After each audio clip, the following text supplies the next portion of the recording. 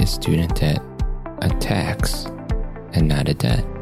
What is the status of public service loan forgiveness for our physicians, nurses, and other health professionals? Should you refinance your student loans? Learn the answers to these questions and many more on this episode of the Talk to Me Doc podcast. Welcome to the Talk to Me Doc podcast, where it's all about communication among the entire healthcare team. Let's talk to each other more effectively so that we can truly help our patients. And now your host, Dr. Andrew Tisser. Hey guys, it's Andrew, and welcome back to the Talk to Me Doc podcast. I'm so happy to have you here. If you've been here before, thanks so much.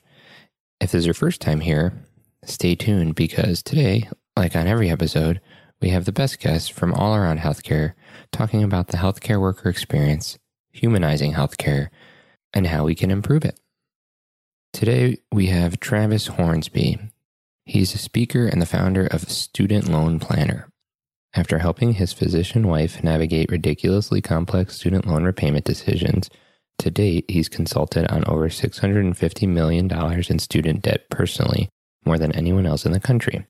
He is a chartered financial analyst and brings his background as a former bond trader trading billions of dollars. He brings that same intensity to analyzing the best repayment paths for graduate degree professionals with six figures of student debt. He's helped over 2,500 clients save over $120 million on their student loans, and he's been featured on U.S. News, Business Insider, Forbes, Huffington Post, Rolling Stone, Vice, Fox Business, ChooseFi, BiggerPockets Money, and more. Well, I'm excited, so without further ado, let's bring Travis onto the show. Travis Hornsby, welcome to the Talk to Me Doc podcast. Thanks, Andrew. Well, Travis, I recorded a little bio about you that you provided, but in your own words, could you tell the listeners who you are, what you do? Yeah, so I love making plans for people for their student debt to make sure that doesn't get in the way of the life they want to live. So I founded Student Loan Planner after kind of a life as a bond trader, where I was, buying and selling, billions of dollars of bonds for one of the largest investment companies out there. And it was interesting. It was really fascinating, and I learned a lot. But it just wasn't kind of specifically for me. I just didn't feel like I was passionate about the role that I had. So I thought, well, I want to help people in some way. And then I actually met my wife from med school. Well, not in med school. She was in fellowship at that point. And, I was working at this corporate job. And then I found out she had a lot of student loan debt. And that's kind of how I got involved in this, is basically she had a bunch of student loan debt. And I was trying to come up with a plan using my bond trader Excel modeling skills. And I figured it'd be real easy to do. And it ended up being really complicated, just because, as your listeners probably know, there's all these different income-based plans, tax filing statuses. You can file different ways there. You can, get caps on your payments sometimes. You can get public service loan forgiveness, or you can refinance, or you can even go for non-PSLF forgiveness. So there's just so many options that I thought, wow, this is a lot more complicated than I thought. So it gives a lot of stuff to work on, and it's something different from bond trading. Yeah, so that's kind of how I got into it and why I enjoy it. I'm really into the financial independence community. So I kind of really like those concepts. I tried to retire early at 25 and was not successful because my father-in-law was basically like, get a job or I'm not going to come to the wedding. And so, kind of motivated me to make this business work, So how long have you been doing this now? About 4 years. 4 years. Cool. So you really get it with the wife as a physician. You understand the struggles we go through. Yeah, I would say not as well as she does, but I understand the spousal sort of impact, right? It's just medicine can be all consuming. I see this with her all the time. It's just you give it all to the job because that's what it requires, and then it's like how much you have left in the tank for everything else, right? So even like her hobbies, like she likes playing piano, likes jamming out to guitar sessions, singing and stuff. But like when you've given everything you've got to your patients at the office and you're really tired and exhausted and everything, how much energy do you have to do those things? So, it's definitely better than residency. So I'll encourage anybody out there who's going through that as a physician spouse or physician, life does get better. That's very true. But, I think that my personal opinion is that long-term, if physicians are getting burned out, which we know is a problem, that you just want to put yourself eventually in a financial position where you could afford to do part-time and have that be kind of a long-term approach to burnout versus just quitting the profession entirely, like we're seeing a lot of people trying, thinking about. Yeah, that's a fair point. I think just cutting back hours really helps people in life in general. But certainly the monstrous student debt is the last thing people want to think about when they get home after 80 hours in the hospital all week. Yeah, I mean, that's very true. I mean, the thing people need to realize about student loan debt is it's a tax. It's not really a debt. So if I told you that you have $200,000 of debt, then you have to pay $2,000 a month for 10 years. There's no flexibility at all. And if you do, I'm going to report it to your credit score. It's going to be really bad. We can maybe, seize some of your wages or something like that. That's what student loan debt would be like if it was a debt. And, it's really only a debt when you refinance it. Before the point where you refinance it, it's a tax. So for example, you can pay it as 10% of your discretionary income. So if you have like a lot of federal student loan debt, then you're going to be paying 10% of your discretionary income. It can get more complicated than that because that means that you get a deduction. You get to deduct a certain amount based on how big your family is. You might need to file taxes a certain way to exclude your spouse's income on that. But at its core, it's just 10% of your income, basically.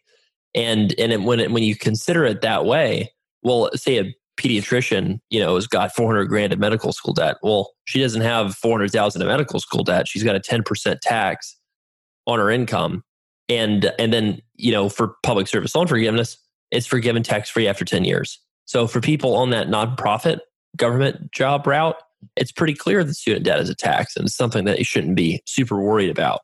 But for people that are, in the private sector, it's still actually a tax until you don't want it to be. And that's the really important idea is when you don't want it to be a tax anymore, that's when you can go ahead and basically buy your way out of it being a tax by refinancing it. So, I mean, imagine if rich people had the ability to buy out a tax and not pay tax by just paying, $200,000 of student loans back or something like that, right?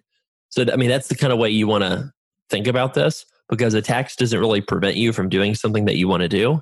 And a tax is not something that's like, just this huge burden that's going to crush you with anxiety. We know this because people still live in New York and California instead of everyone moving to Texas and Florida, right? Yeah, that's pretty interesting. I've never heard it referred to as a tax before, and I think that can change people's perceptions on it. That's an interesting point. I like that. So let's talk about public service loan forgiveness for a second. The intricacies of it all. I think a lot of my listeners are very concerned that this program will somehow go away, or the status of public service loan forgiveness. So, can you comment on it? Yeah, so it's not going anywhere, especially after this pandemic, right? I mean, like, what are you going to do? Have a bunch of headlines, in an election year and even after that say, doctors risk their life, on the front lines. Instead of getting their loans forgiven, they're getting them, forced to pay them back, right? Like, there's no way that there's going to be that headline. Come on, right? Like, so that would be my first point. Now, my second point is just like from a contractual perspective. You have to look at your promissory note. Otherwise, you're just sort of gambling, right? You're just making things up or you're just kind of talking without like knowing what you agreed to. Like a promissory note is a contract that, basically between you and the lender that defines the terms of your loan. And if you look at that promissory note, it specifically says public service loan forgiveness in there, right? So it's got it in the contract. And for that reason, the only people that have really sought to repeal it have been President Obama in 2015. He basically wanted to cap it at no more than $57,500, which is essentially the maximum you can take out for undergraduate. So basically what President Obama was saying back in the day, when he was releasing budgets near the end of his administration was that, hey, this PSLF program, the fact that it's forgiving mostly graduate school debt, that's not really what we intended. Like we want it to be for firefighters, nurses, first responders, like people, police officers, firefighters, like people with $30,000, $40,000 of student loan debt. And the Democrats in his own party shut him down. And then you haven't seen it brought up by Democrats since then. In fact, every single proposal since 2015 among Democrats has been, let's grow this thing and expand it even more. And then Republicans have sought to repeal it, presumably because, fiscal discipline combined with like the fact that like there's fewer Republican constituents out there, that would probably benefit from PSLF, right? Like it's probably like 60-40 or 70-30 Democrat Republican split on the people who benefit from it. So maybe, you could argue that's part of it. But Republicans have never sought to repeal it for people that are currently working towards it, ever. So Republicans have always sought to grandfather in the people that are currently working towards it because Republicans like contracts. They really like contracts, and they do not want to be a party that, tries to go back on what a contract says, which is why they've wanted to repeal it for people that aren't already working towards it. So, that's like kind of what the political tea leaves are saying in terms of what's going to happen with PSLF in the future. The part of the loan servicer part of things, it's just nothing but incompetence. Like FedLoan doesn't get paid, a bunch of money by not getting you PSLF, right? They're not like trying to prevent people from getting it. They're just not very competent with it. And that's because the program was designed in such a way that it was just really complicated early on. We can get into all the details. I don't know how much your listeners will care about those technical details as to why that is. But basically, like the loans prior to 2010 were called FFEL loans, FFEL. And a lot of those loans are owned by banks. And banks were, looking at having to give up a lot of their interest income and have their loans forgiven, and they were like, whoa. If you're going to do this program, limit it to only loans the government owns and leave us out of it. So that's why the government made it so that only direct loans qualify for PSLF. And most of those loans weren't issued until after 2010. So you've got people graduating from, med school that took out direct loans. Those people would mostly be graduating after 2024. So anybody applying as a physician to PSLF before 2024, the only way that you're doing that is if you had a really, really hyper-aware medical school office that told you to consolidate your student loans prior to 2014. There's some people out there for sure, but that's not a common thing. Like most medical schools really had no clue about this until like 2015. So that's kind of why in a nutshell, like all the PSLF stuff is just all messed up. It's like the rejection rate was 1%. Now it's up to 2. The acceptance rate was up to 1%. Now it's up to 2 or 3%, right? And I know that sounds really bad, but again, that's because all those people applying had the wrong kind of loans. So, you're going to see that acceptance rate for PSLF continue to soar. My guess is by like 2022, you'll see that acceptance rate for PSLF be like 10%. And then maybe by 2024, that acceptance rate will creep up to more like 50%. Well, that's encouraging. My wife's in the program. She's an academic doc. So, what's your advice to people pursuing it? Just read the rules and follow the plan.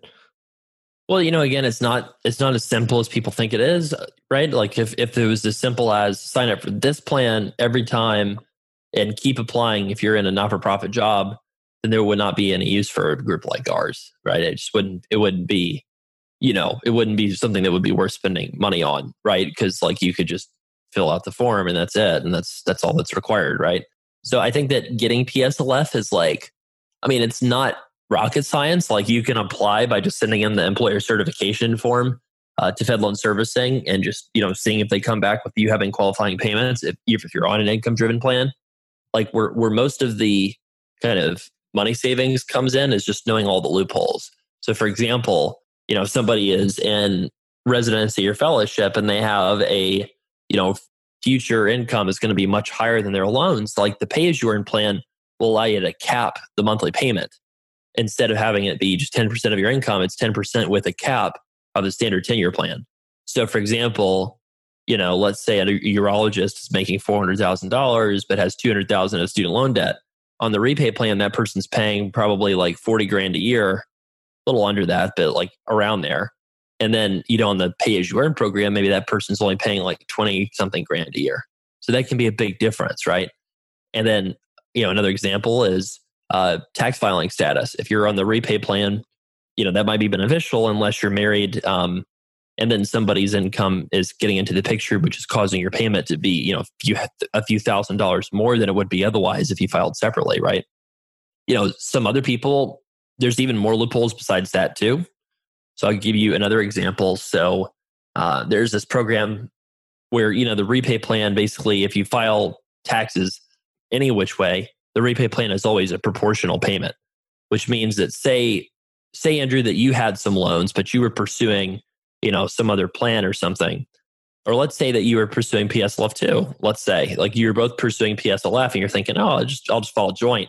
But let's say that your debt is way lower than hers, right? Mm-hmm. So what you can do is this repay plan gives you a proportional payment. So maybe, instead of paying, a couple $1,000s a month, you're able to use that loophole and only pay a couple $100s a month.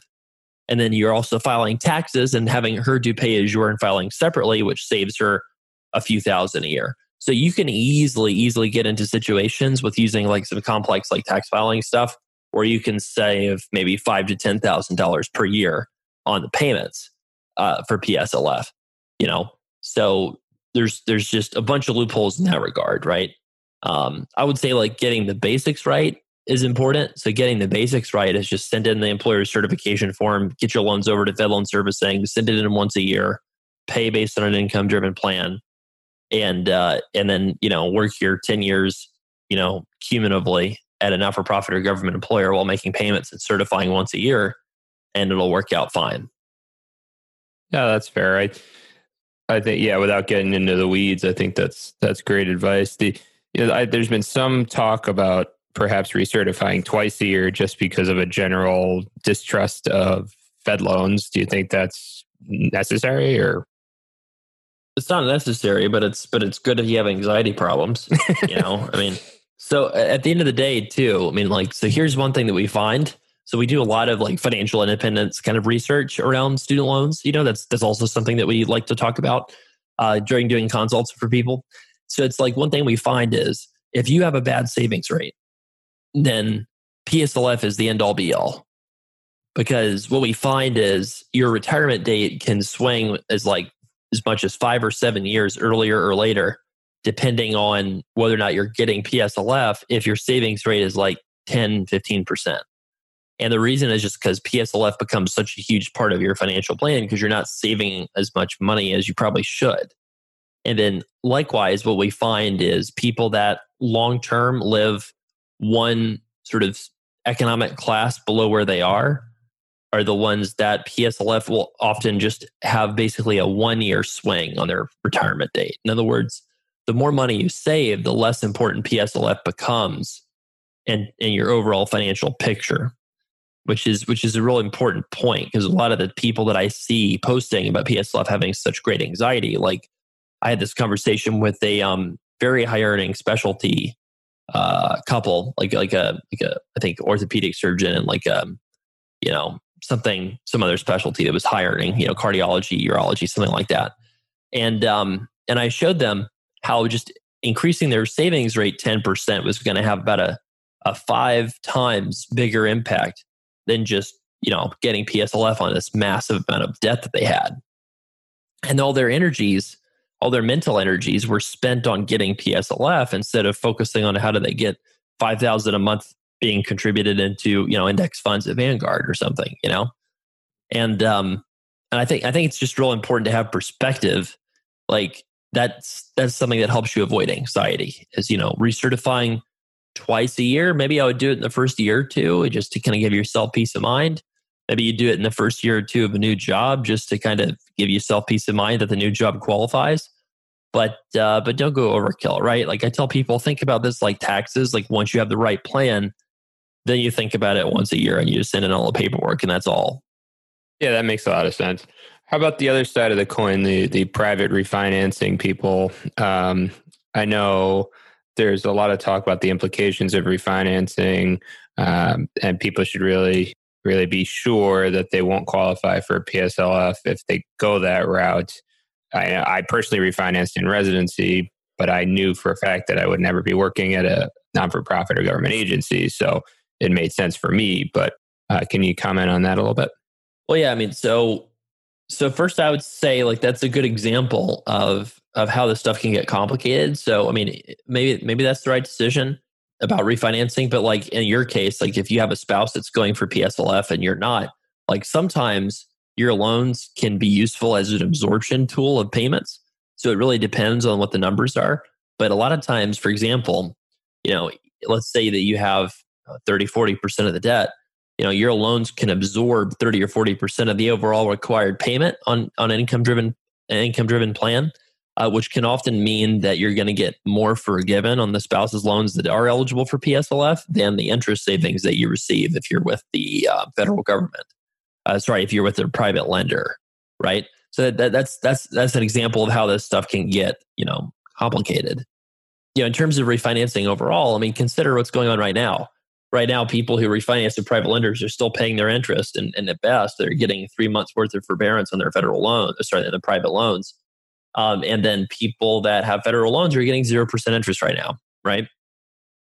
So, I think that's pretty fascinating when you say, in terms of federal student loans have a lot more protections than private loans, and long term, yes, it makes sense for a lot of people to refinance. I'm not saying it doesn't.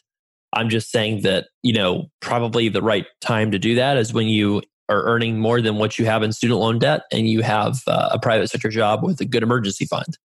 Then it's probably okay to give that safety of the federal government up for, lower interest rates so you can start paying it down faster. But I'm not as gung-ho about refinancing as a lot of people are. Yeah, that's definitely a good point. I know I recently refinanced again because given all the corona situation, my previous company that I had refinanced with did not have a death benefit. If I'm an emergency physician and I have a likelihood of dying from this thing, and then that debt would not be discharged on death was pretty scary to me. So I refinanced again with a company that did. So that's example of one of the federal protections that you're giving up. Well, even in that case too, you have to read the fine print. But a lot of times, student loans forgiven and discharged via death, discharge for private student loans can actually be assessed as taxable income against your estate. So, that's something else to consider for private loan refinancing. Yeah, definitely. The one I went with has do not send a 1099 to your estate, thankfully. But that's something people really don't think about. But I think has been brought to light a little bit more given the recent current events. Yeah, I think that the good news is you can save on a $200,000 student loan balance if you're cutting your interest from 6 or 7 to 4. That's saving $4,000 or $5,000 a year in interest, which is pretty meaningful. And extra life insurance. I got a large policy for maybe $1,000 a year, like a very large policy. You can get a $1 million or $2 million policy for probably couple $100 a year, something like that.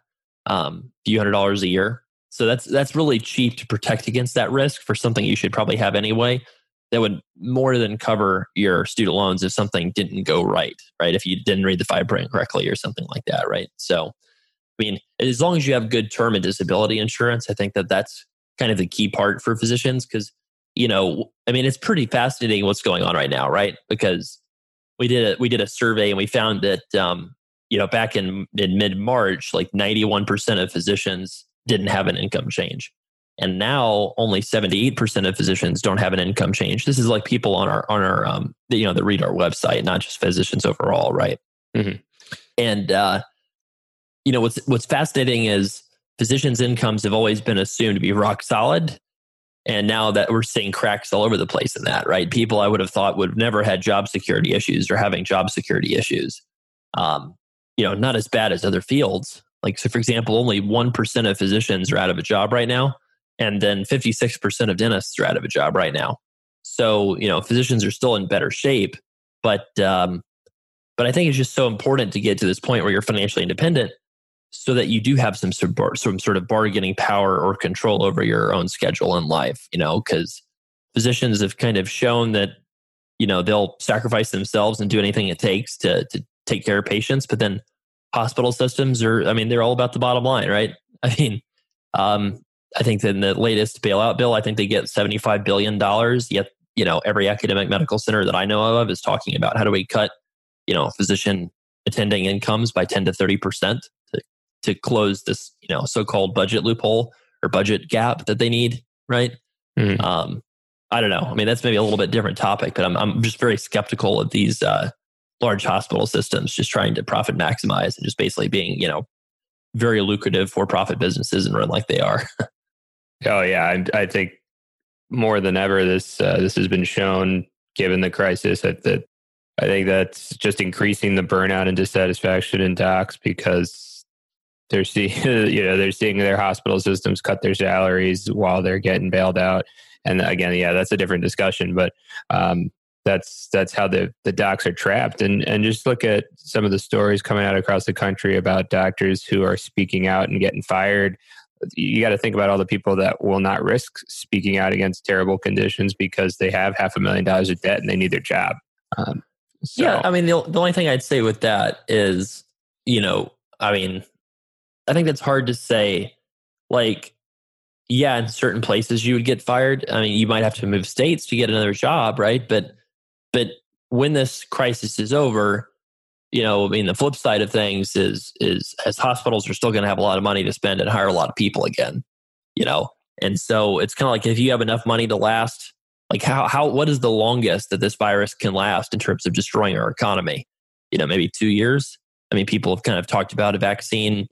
Maybe we have one available in 18 months or something, right? So it's like as long as you get to some level of financial security, you don't need to have 25 times your annual expenses in the bank or in a portfolio, right?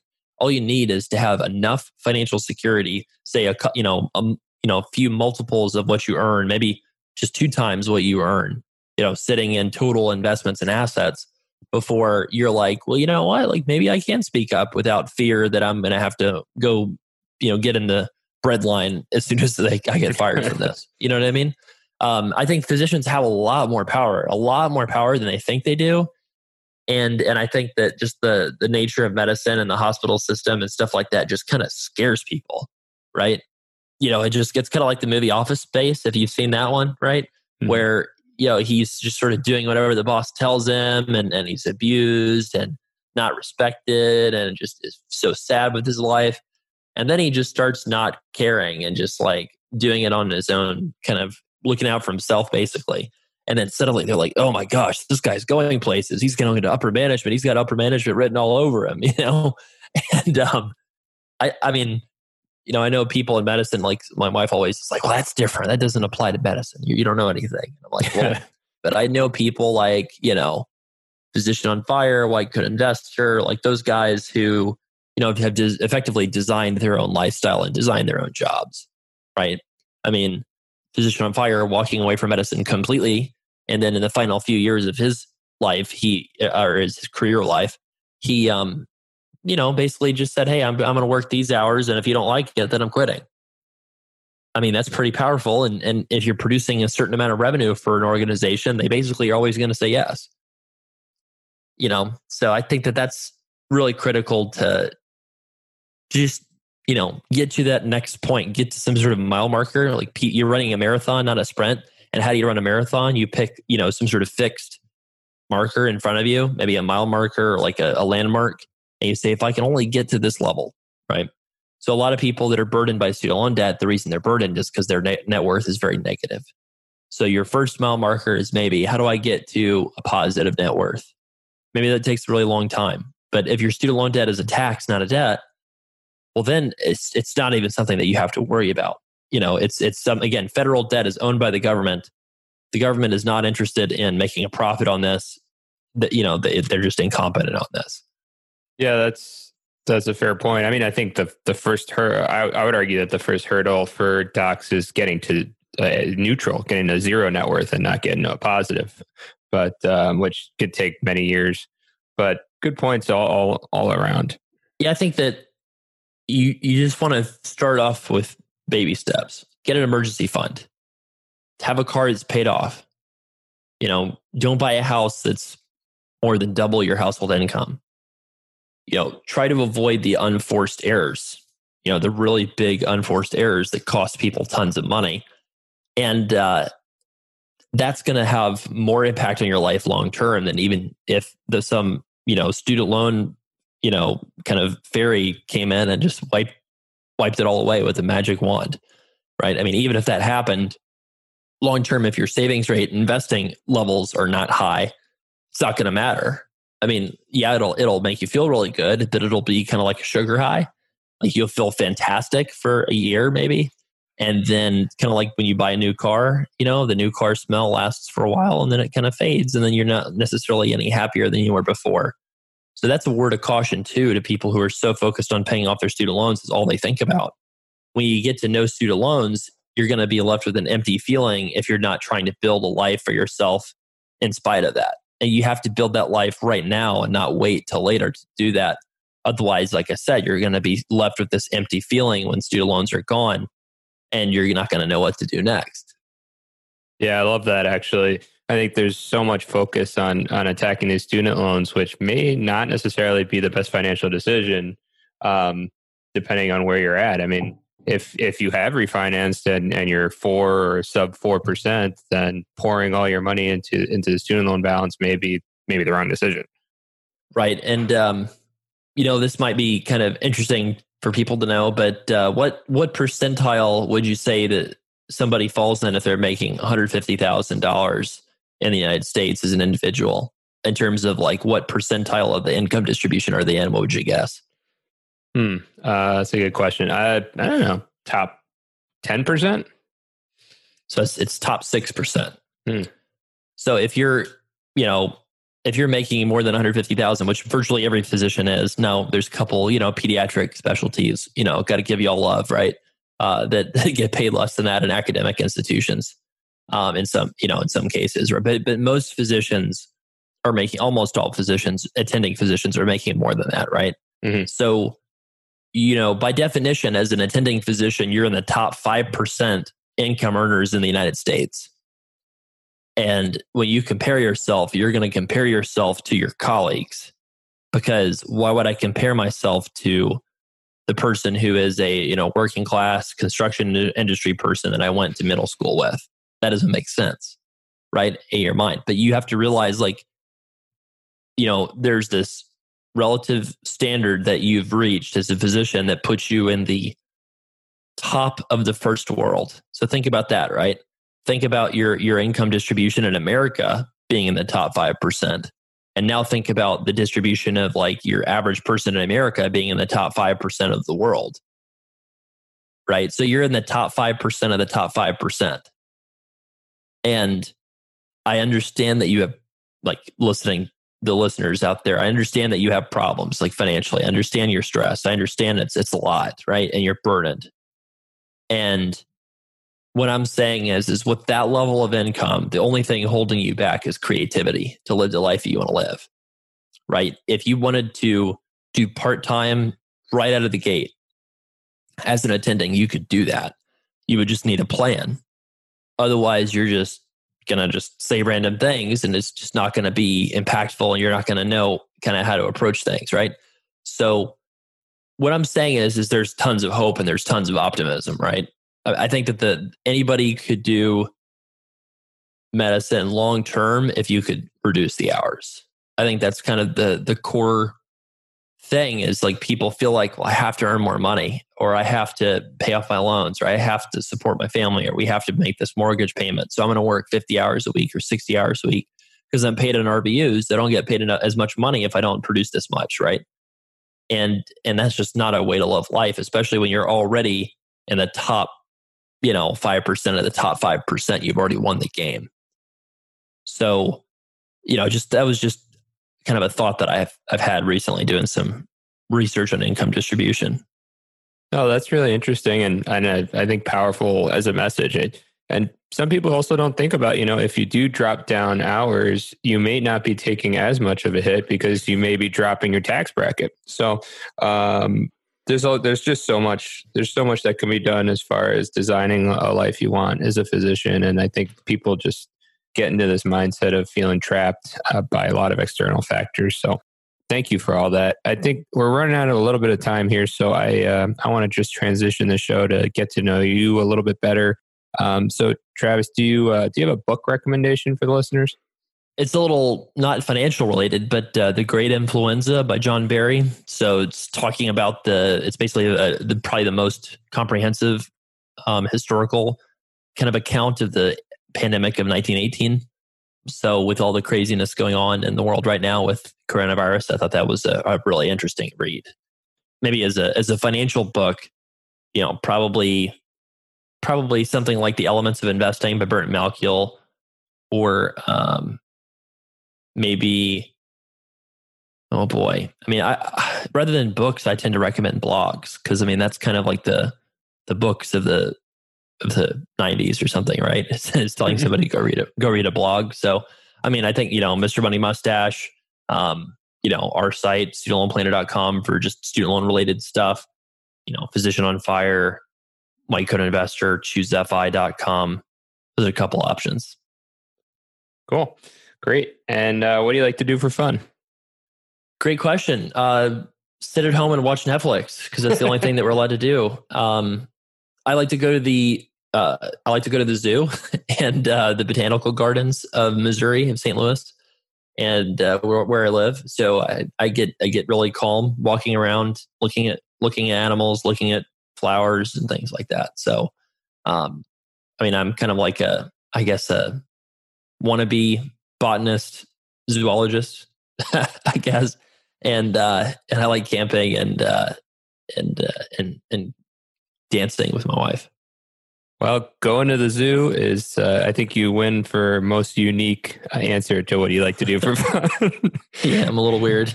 No, that's awesome. All right. Well, if people either like your message or want to learn more about you or interested in doing a consultation with you, how can they find you? Go to studentloanplanner.com, and then you can go to studentloanplanner.com/help if you're interested in booking a consult with one of the members of our team or myself. And it's just, we've advised close to $1 billion of student loan debt now. I'm excited to say we're the top rated company in the student loan industry as well. Pretty close to a 5-star rating for like 400 or 500 reviews. So we really know what we're talking about, and we can really get you a professional opinion, if nothing else, just a second look at making sure that you're not, in line to make any big mistakes on something that's basically the mortgage on a house, right?